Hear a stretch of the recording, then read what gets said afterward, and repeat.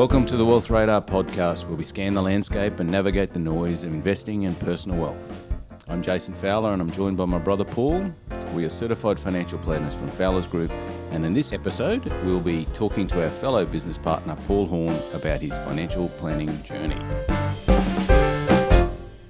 Yes, welcome, Horny. Your podcast debut, mate. Yes, thank you very much for having me on. Very exciting. Now, Horny, you've been with Fowler's Group now for quite a while, probably getting close to 30 years, is it? Yeah, it's roughly 27. Yep. A local boy, and you've always been heavily involved in the community, not only through your sport of choice, which is tennis, but also through the ECU, Electricity Credit Union, or now the Queensland Country Bank, sitting on boards there. So you've done plenty. But to kick things off, mate, just give us a bit of a rundown. How did you get started in the financial advice business?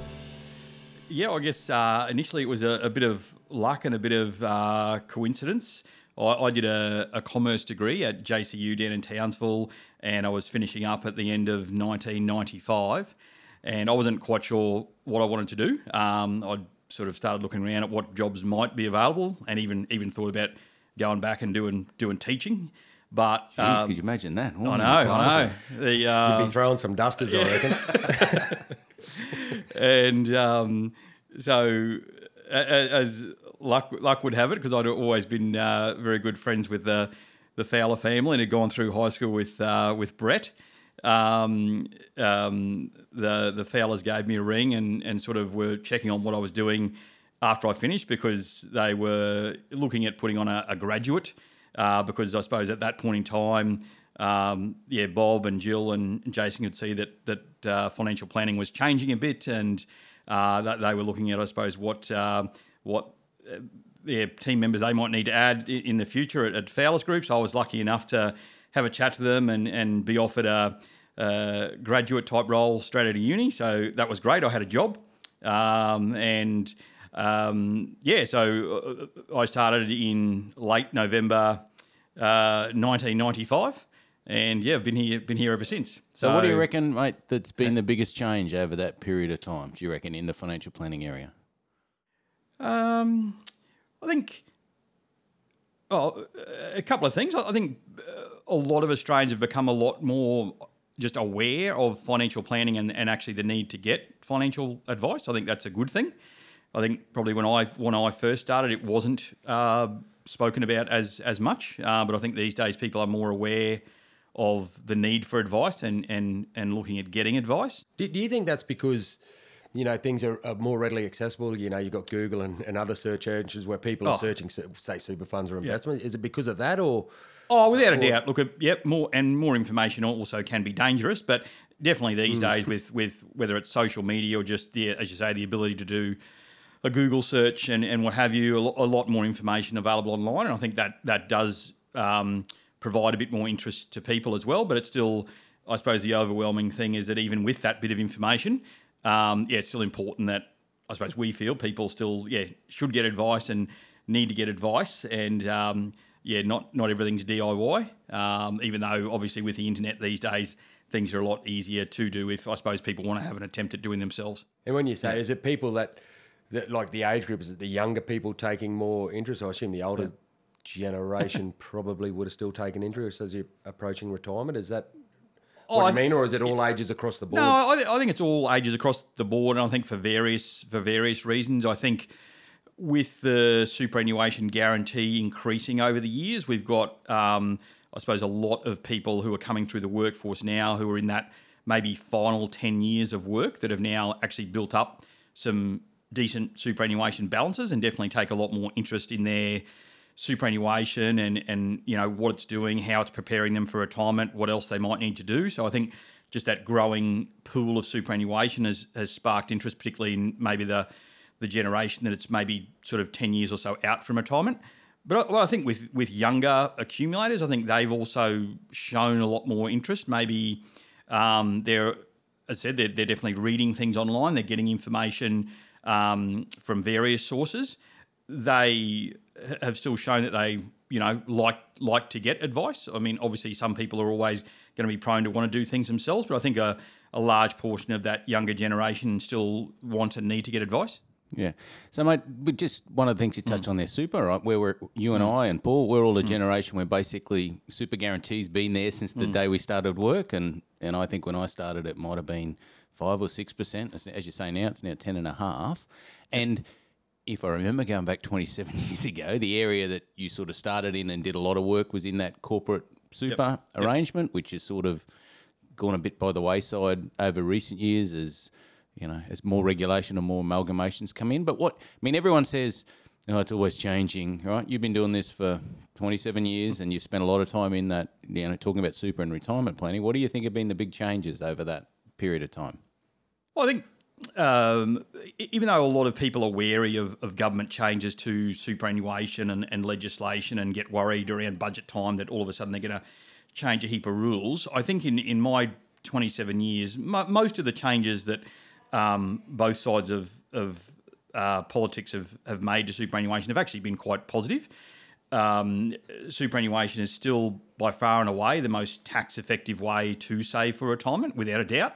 And over the years, various changes that have been made to superannuation have made it even more tax-effective. I think going back, I think of 27 years ago, there were things called transitional or reasonable benefit limits and all these other complex structures that actually taxed or had the potential to tax super at higher amounts. They're all gone now, and I think it's a simpler system that actually allows for some great benefits at retirement and also saving for retirement. So I think even though people get worried about legislation changes, I think over the years most of them have actually been quite positive.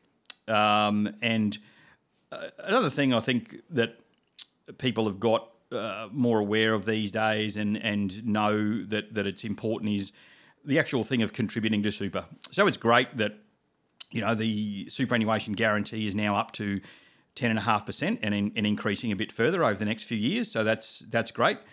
But that's not enough. And I think people have definitely become more aware of that. So the really important issue is contributions, and no matter how much it is, if people can get more contributions into superannuation at any stage of their life, then that's important.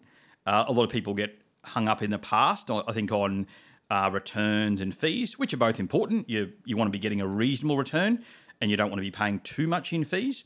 But I think people have also woken up to the fact that the overriding or the overwhelming factor is getting those contributions into super. And I think people are becoming a lot more aware of that. Salary sacrifice is a lot more popular these days. People can now get contributions in at any stage through the year and claim a tax deduction on them in their tax return. So that's been a great change that the government brought in a couple of years ago. So yeah, all those things have been positive. Mate, I've heard you say over the years, clients. I've heard you say this through clients.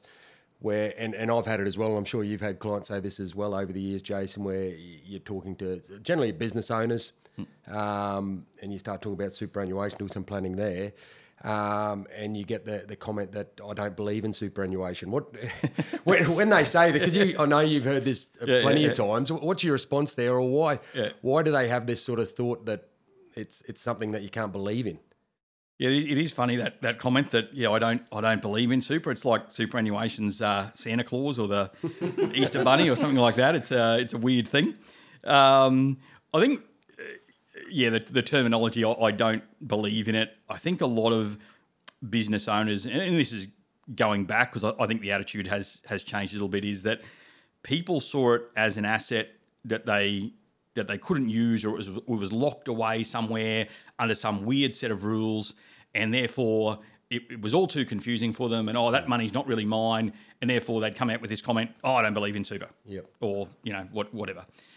So it is a funny comment, but I suppose when you do get that comment from people, and particularly in the past it did come often from small business owners because they were focused on, I suppose, their business being their retirement asset. So I suppose it's just talking around what super actually is, what the structure of superannuation is, what the tax benefits are, some of the flexibility that people still have with superannuation in terms of where you can invest it and how it can be utilised. And I think once you make people more aware of how superannuation can actually be used and what it is actually there for, I think this concept of I don't believe in super, I think you can gradually get them to I suppose be just more aware of superannuation and the benefits that come with it. Essentially, it's just an investment structure.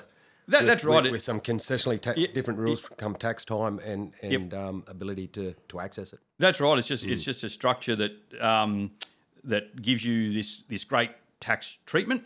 But yes, there is a rule there which says you can't actually access it yourself or to get withdrawals or a pension payment out of it until age 60 and over. So it's money that's set aside for you till age 60, but it comes with some great tax benefits.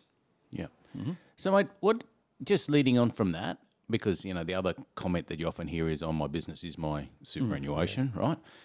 Which is sort of, you touched on there, that people are focused, which is fine because they put their energy into that. But the benefit, obviously, of superannuation is you get an additional asset and, sometimes it's good to have that. What do you think are some examples or can you tell of a story, maybe not necessarily giving any names, of a client who's been on that journey that sort of changed over the period of time and had a great outcome? Oh yeah, definitely. I think back to a client that we probably started helping and giving some advice to back in 2003, so nearly 20 years ago now, and they'd initially actually both been employees. However, they decided to buy a small business, and they're both hard-working people and put a lot of time and energy into the business and made a real go of it. But right from the start, I suppose they were willing to listen to advice and take advice, and saw the importance of superannuation and the tax benefits of it, but also from a diversification point of view. So they were building this good business, but also realised that they couldn't just rely on that.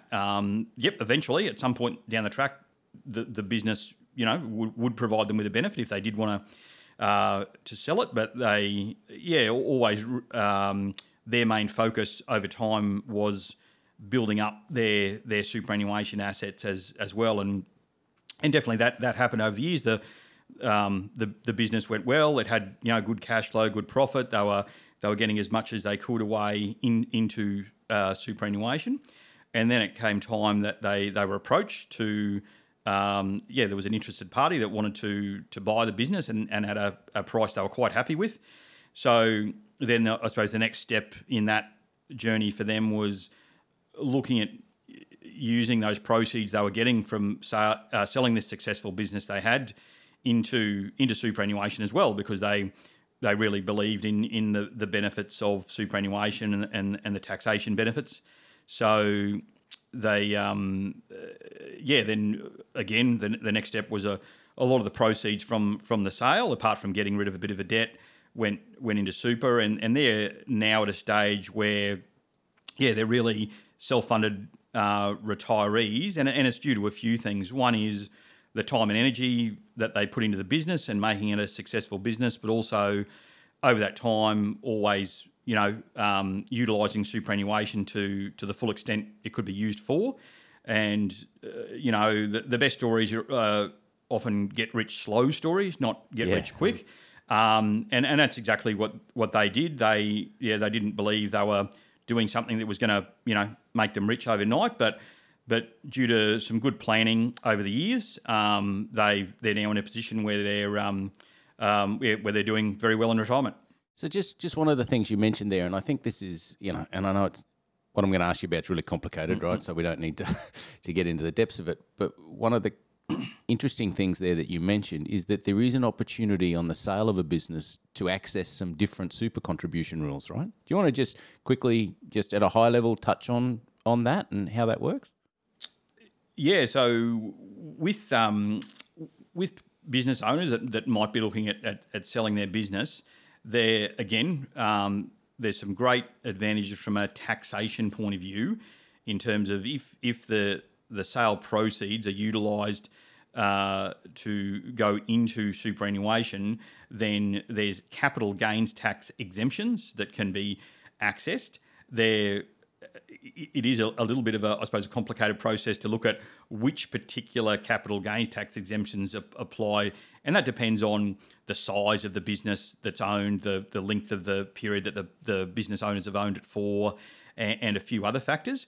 But definitely, it is always a worthwhile thing to look at, because some people have grown great businesses, but unfortunately there could be potentially a lot of capital gains tax upon sale. So these capital gains tax exemptions that are offered through the rules are definitely always worthwhile looking at, and that's something obviously their accountant and an advisor can help them with, just to understand what or which of those exemptions might apply to them and how to best utilise them. Some of them have certain rules that go with them around how quickly those proceeds have then got to go into superannuation to make sure you can get that exemption and things like that. So it's always best to get advice. But yeah, definitely there are some great tax benefits that can be had by rolling or transferring some of those proceeds into super. Horny, if I can just touch on the clients you were talking about, because it's a great success story that you've had, and I know you've got quite a few of them. But as regard to the perceived value that they saw in working with you, working with Fowler's Group, what do you think is the biggest bit of value you think they took from you over that piece of time? Particularly for those clients, it was having a plan and sticking to a plan. They were clients, I think, that really valued both the initial work we did with them, but also every year. And they were clients that often would talk to me regularly on an ongoing basis throughout the year as well. But they were clients that I think appreciated having a plan and some structure, and really wanted to stick to that plan, as they saw that as giving them, I suppose, the potential to get the best results. And yeah, I think they were people that just valued having a plan in place, and knowing if they stuck to that and didn't get distracted by other things, that they would achieve the results they wanted to achieve over the long term. Yep. Yeah. Yep. And I mean, you've got a heap of clients like this, and I know you've there's a particular client. Again, won't mention names, but we see it all the time. People that work in the mining industry, etc., that earn obviously large incomes, but not necessarily put it to the right use at times. And I know you've dealt with quite a number of different people in the mining industry. Have you got any good stories in regards to that, where people actually have done a good job there and set themselves up? No, definitely. As you say, people in the mining industry, whether they're working in Australia or overseas, can earn some really good money, and so they've got the potential to if they want to put that money aside and really set themselves up down the track. Probably before I get on to the good long-term story, the mining industry is also one of those industries where people get a lot of hot tips. So one of the I suppose traps of, and particularly young fellas working in the mining industry, is there's many people that in the mining industry that know the next hot stock, and it's usually a mining stock. Yep. Although recently it also became medical marijuana stocks, lithium stocks, and cryptocurrency. So there was lots of advice, I think, that fellas all work. They're all on site together. They're all sort of living there on the mining site. They all chat a lot. And so it's one of those industries where there's lots and lots of hot tips flying around. Now, I'm not saying that some of those tips every now and then might come off, but I think it's important for, and particularly young people in the mining industry who are all of a sudden earning this really good money, to again have a plan and try to stick to it. It's all well and good with a little bit of money on the side. You might just want to have a bit of a dabble in something else if you want to, but I think use most of that good income you're earning to stick to a set sort of long-term plan. And a particular client I'm thinking of probably over the long term who's done a great job of that. Probably started giving him advice nearly 15 years ago now. And at that point in time, he was unfortunately a person who'd been badly impacted by storm. He family had received advice previously off storm, but due to what happened there, he'd actually lost a decent amount of wealth through that. And he knew that the age he was at that point in time, he still had a fair few years, I suppose, left of his working life, and really wanted to do the best job he could at growing his wealth again and making the most of the income that he was earning. So, and again, he's someone that very much stuck to the plan. Definitely, at annual reviews and things like that, we'd adjust things, I suppose, slightly based on what was happening, but he really stuck to a set plan over the long term, and he knew that at pretty much by age 60, he wanted to be in a certain position to be able to retire if that's what he wanted to do at age 60. And yeah, through his hard work and setting himself some goals around debt reduction and superannuation, he actually very, very easily achieved the goals, because he really did stick to what he said he was going to do and what we'd outlined for him that was going to work. And it's a great story as well, because he was someone who was impacted by storm, but still ended up achieving what he wanted to achieve. Yeah, they're really good stories. But as we said earlier, we've been doing this a long time, and with lots of different types of people. They're people that have had long-term and had the capacity to get there and become self-funded. But, obviously over the period of time, we've also dealt with a lot of people either who are in the older demographic and didn't have super their entire working life, or because of other circumstances haven't been able to accumulate enough money of their own to be self-funded. So you've always over the years spent a lot of time also dealing with people that involve Centrelink advice and aged care. What do you think are some key tips for people that have to delve in that world, where they've got some wealth, but it's not enough to do everything that they need to do, so they're in that age pension world? What are some of your experiences or tips with those people? It has been definitely interesting over the years dealing with Centrelink, and as you say, part of that's because a lot of people who've gone through their working life didn't have the benefit of superannuation guarantee and things like that. So there's that mix of clients that have assets but still definitely rely on Centrelink, and it can be confusing. It's sometimes not the easiest process or just even the easiest set of rules to understand. So I think those clients do really value the help and advice we're able to give. Some of the common things is that people confuse Centrelink and retiring at pension age with certain superannuation rules, and they get the two very, very mixed up. So we often still have people coming into the office and think they actually can't access their super till, say, age 67, which is now the Centrelink age pension age. And I suppose we go through the process of explaining how superannuation and planning rules around superannuation and withdrawals from superannuation are very, very different to the Centrelink rules for age pension, how you're assessed, when you can start receiving an age pension and all that. So people do tend to get confused around superannuation rules versus Centrelink age pension rules. That's a very, very common thing. Another common thing that age pensioners do, and again, when someone comes and sees us, we only know what they're telling us about their situation. But a common thing about age pensioners is, my next door neighbour is getting this, and they have $2 million, and they are still getting the age pension. And that's just a bit of an example of some stories we've heard. The problem is we don't know the next door neighbour's full details.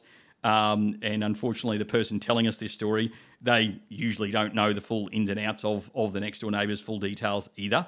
And it's very hard to comment on other people's situations. And whether it's a couple or whether a part of that couple is a younger person, or there's a whole range of things as to reasons why you shouldn't compare yourself to someone else. But it's very much a common thing when we're talking to people about age pension. They tend to compare themselves to a friend or the next door neighbour or someone else they've spoken to. But it's really just important to know that particularly if we're giving you advice, we're looking at your situation and trying to look at, what's going to be the best age pension outcome we can get based on your assets and income. We don't know anything about anyone else. And it's good for people not to focus on other people's situations, because they'll probably only get frustrated. The other thing is with Centrelink is that thought of frustration is to try not to get frustrated. There is a process you've got to go through, and often that process isn't a quick process. Mm-hmm. So it's just important, again, to people to stick with the process. Centrelink will ask for lots and lots of information, because they are trying to get the best picture of you as possible in terms of both your assets and your income. So people often find it frustrating, the amount of questions Centrelink will ask. But unfortunately, that is just part of the process. I think that's where we can help, because we do a lot of that work for them in terms of getting a lot of the paperwork completed and what have you. And that's where I think we've taken some of the stress away from people of getting a lot of the information prepared, going over and having those meetings with Centrelink, because I think people just find that a bit daunting in terms of the amount of information that he's asked for. Audie, I think you've touched on it, and I've been lucky enough, or I don't know whether lucky enough, depending on what day it is, to sit in an office that's next to your office over the last probably 10 to 15 years, and the walls aren't too thick in our office, and I have actually heard you deal with Centrelink quite a bit on behalf of your clients, and I did hear you mention clients getting frustrated over time, and I do actually hear the frustrations that you go through with dealing with Centrelink and the battles you go through there. So I can only try and imagine how difficult it would be for a client to deal with Centrelink directly as well. So I can see the value that you do provide your clients. I don't know that your clients necessarily see the stress that you go through on their behalf. But have you got some stories? And I know this because I do hear the walls speak a bit. But can you lend us a couple of stories and some battles that you've actually had with Centrelink over time? Because I know you've had to really go in and fight for a number of your clients.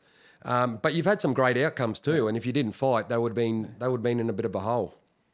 Oh, look, definitely with Centrelink, it's not that I think Centrelink, are trying to do anything wrong by anyone. I think they do the best job they can, and it's a very large organisation. But they don't always get everything right because they're getting a lot of information from various sources at different times. So the way that Centrelink then end up recording things on their system, sometimes just isn't right. There's been an error made at some point in time, and sometimes those errors or mistakes can dramatically impact someone. So we had a case a few years back now whereby the client via ourselves had provided Centrelink with some certain information, and for whatever reason it just hadn't been recorded properly at Centrelink's end.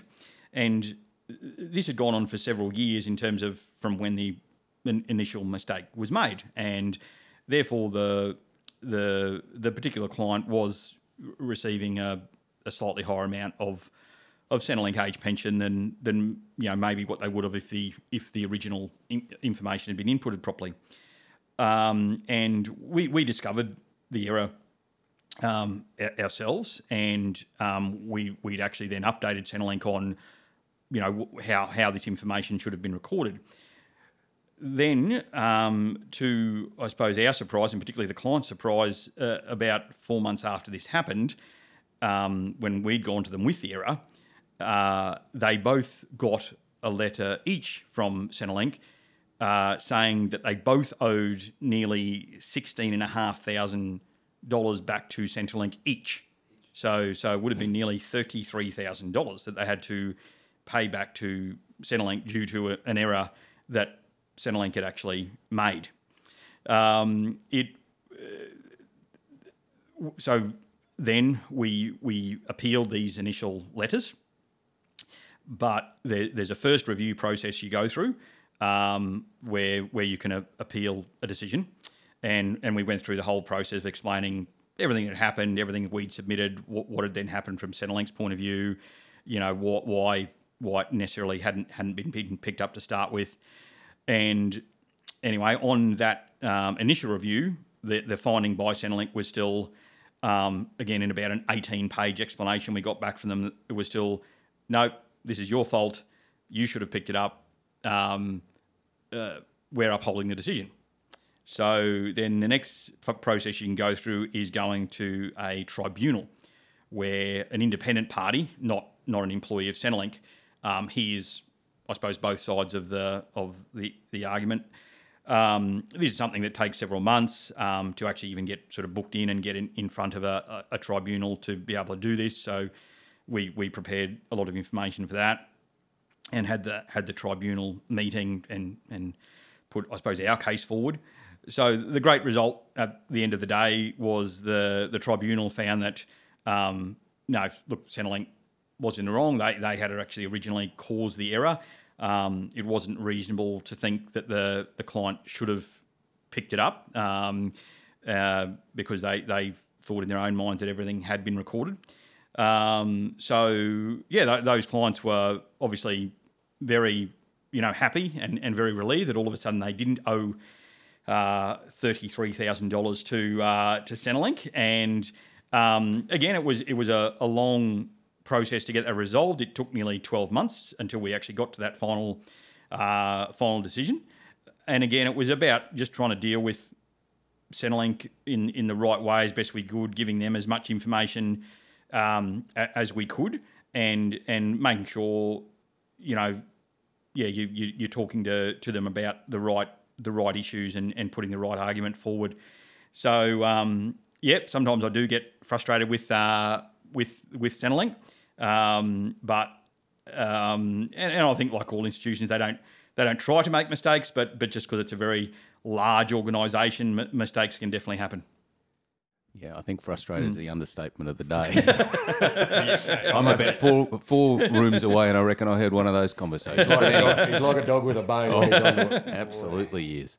Mate, that's been really good, but, and we've touched on a whole bunch of things, mainly around age pension, Centrelink dealings and superannuation.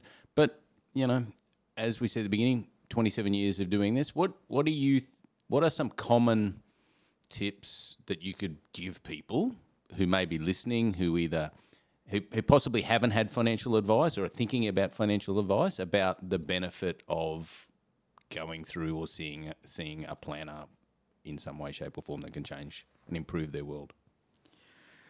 Oh, definitely. I think no matter whether someone is just starting out or it's even someone who's already been fairly successful and has accumulated some assets or what have you, I think there's many different parts to the advice process, or just even areas that can be covered by an advisor that give people value. So part of it is having a plan and being able to refer back to something and sticking to a plan. Obviously, plans can evolve over time, but it's about having something to refer back to know, I suppose, sort of give you an idea of where you are now and where you want to get to.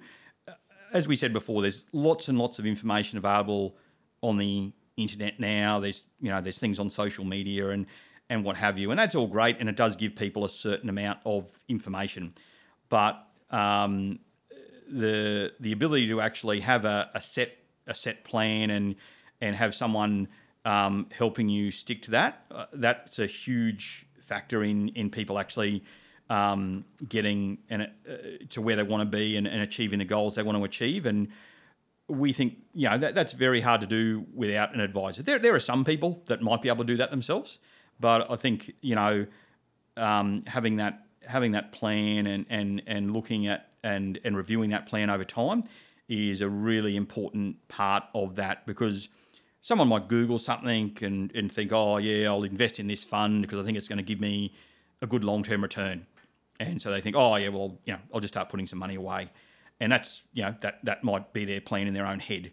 The problem is if they're just doing that themselves, often, something will come up, or markets will have a bit of a fall, or other factors that might happen.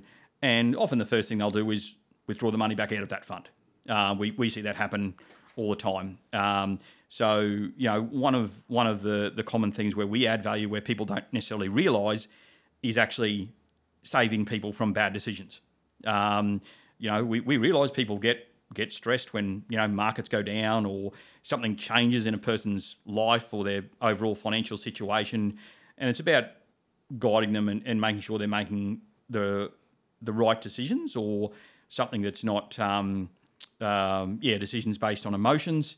So again, that's I think where we add value and we can really help people there. I think you touched on those two examples that you said earlier. I think the big areas that they sat down with the two long-term clients that you had that have moved through retirement, they set themselves goals, but you can set a goal and you can set a goal. It's like anything. You've really got to, and I think that's where we help. You can say, oh yeah, I want to retire at 60, and just it's a throwaway comment, but you've really got to sort of know that that's what you want. It's like, everyone at New Year's Eve, you have a New Year's resolution, I'm going to get fit, and after 2 weeks you're not getting fit anymore, you're back on the beers and doing all that sort of stuff.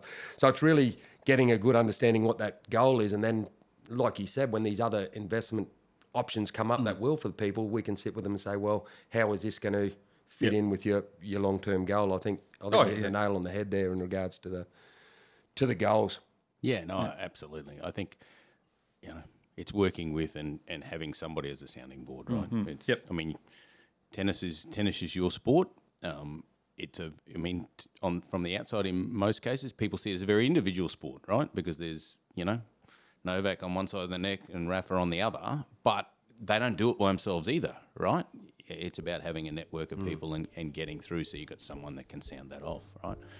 So, mate, that's been really awesome. Time flies, It's been a good chat, and we've been poking along, but we better wrap it up. But at some point, we've got plenty of other things that we could talk about over a period of time, so we might do a follow-up conversation down the track and get into the detail of maybe some things that have not gone so well and what could have happened to improve that over time. So awesome. Thank you, Horny. Thanks for coming in, mate. We'll definitely get back on. And it's been great, buddy. Thank you very much for having me on. Thank you. Now, as always, everyone, head to the Wealth Radar Facebook page.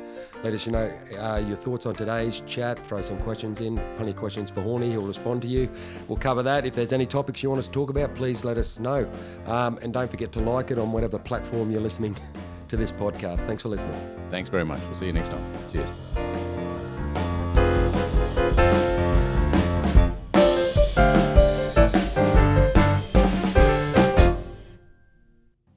This podcast is for informational purposes only, and the information contained is of a general nature and may not be relevant to your particular circumstances. The circumstances of each investor are different, and you should seek advice from a professional financial advisor who can consider if particular strategies and products are right for you. In all instances where information is based on historical performance, it is important to understand this is not a reliable indicator of future performance. You should not rely on any material on this podcast to make investment decisions and should seek professional advice. Fowler's Group ABN 57105242-484 is an authorized representative number 230575 and credit representative number 403265 of FYG Planners Propriety Limited, ABN 55094972-540, Australian Financial Services and Credit License number 224543.